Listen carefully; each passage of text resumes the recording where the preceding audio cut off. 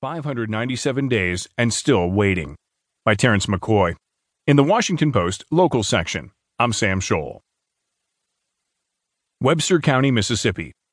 On the 597th day, the day he hoped everything would change, Joe Stewart woke early. He took 15 pills in a single swallow.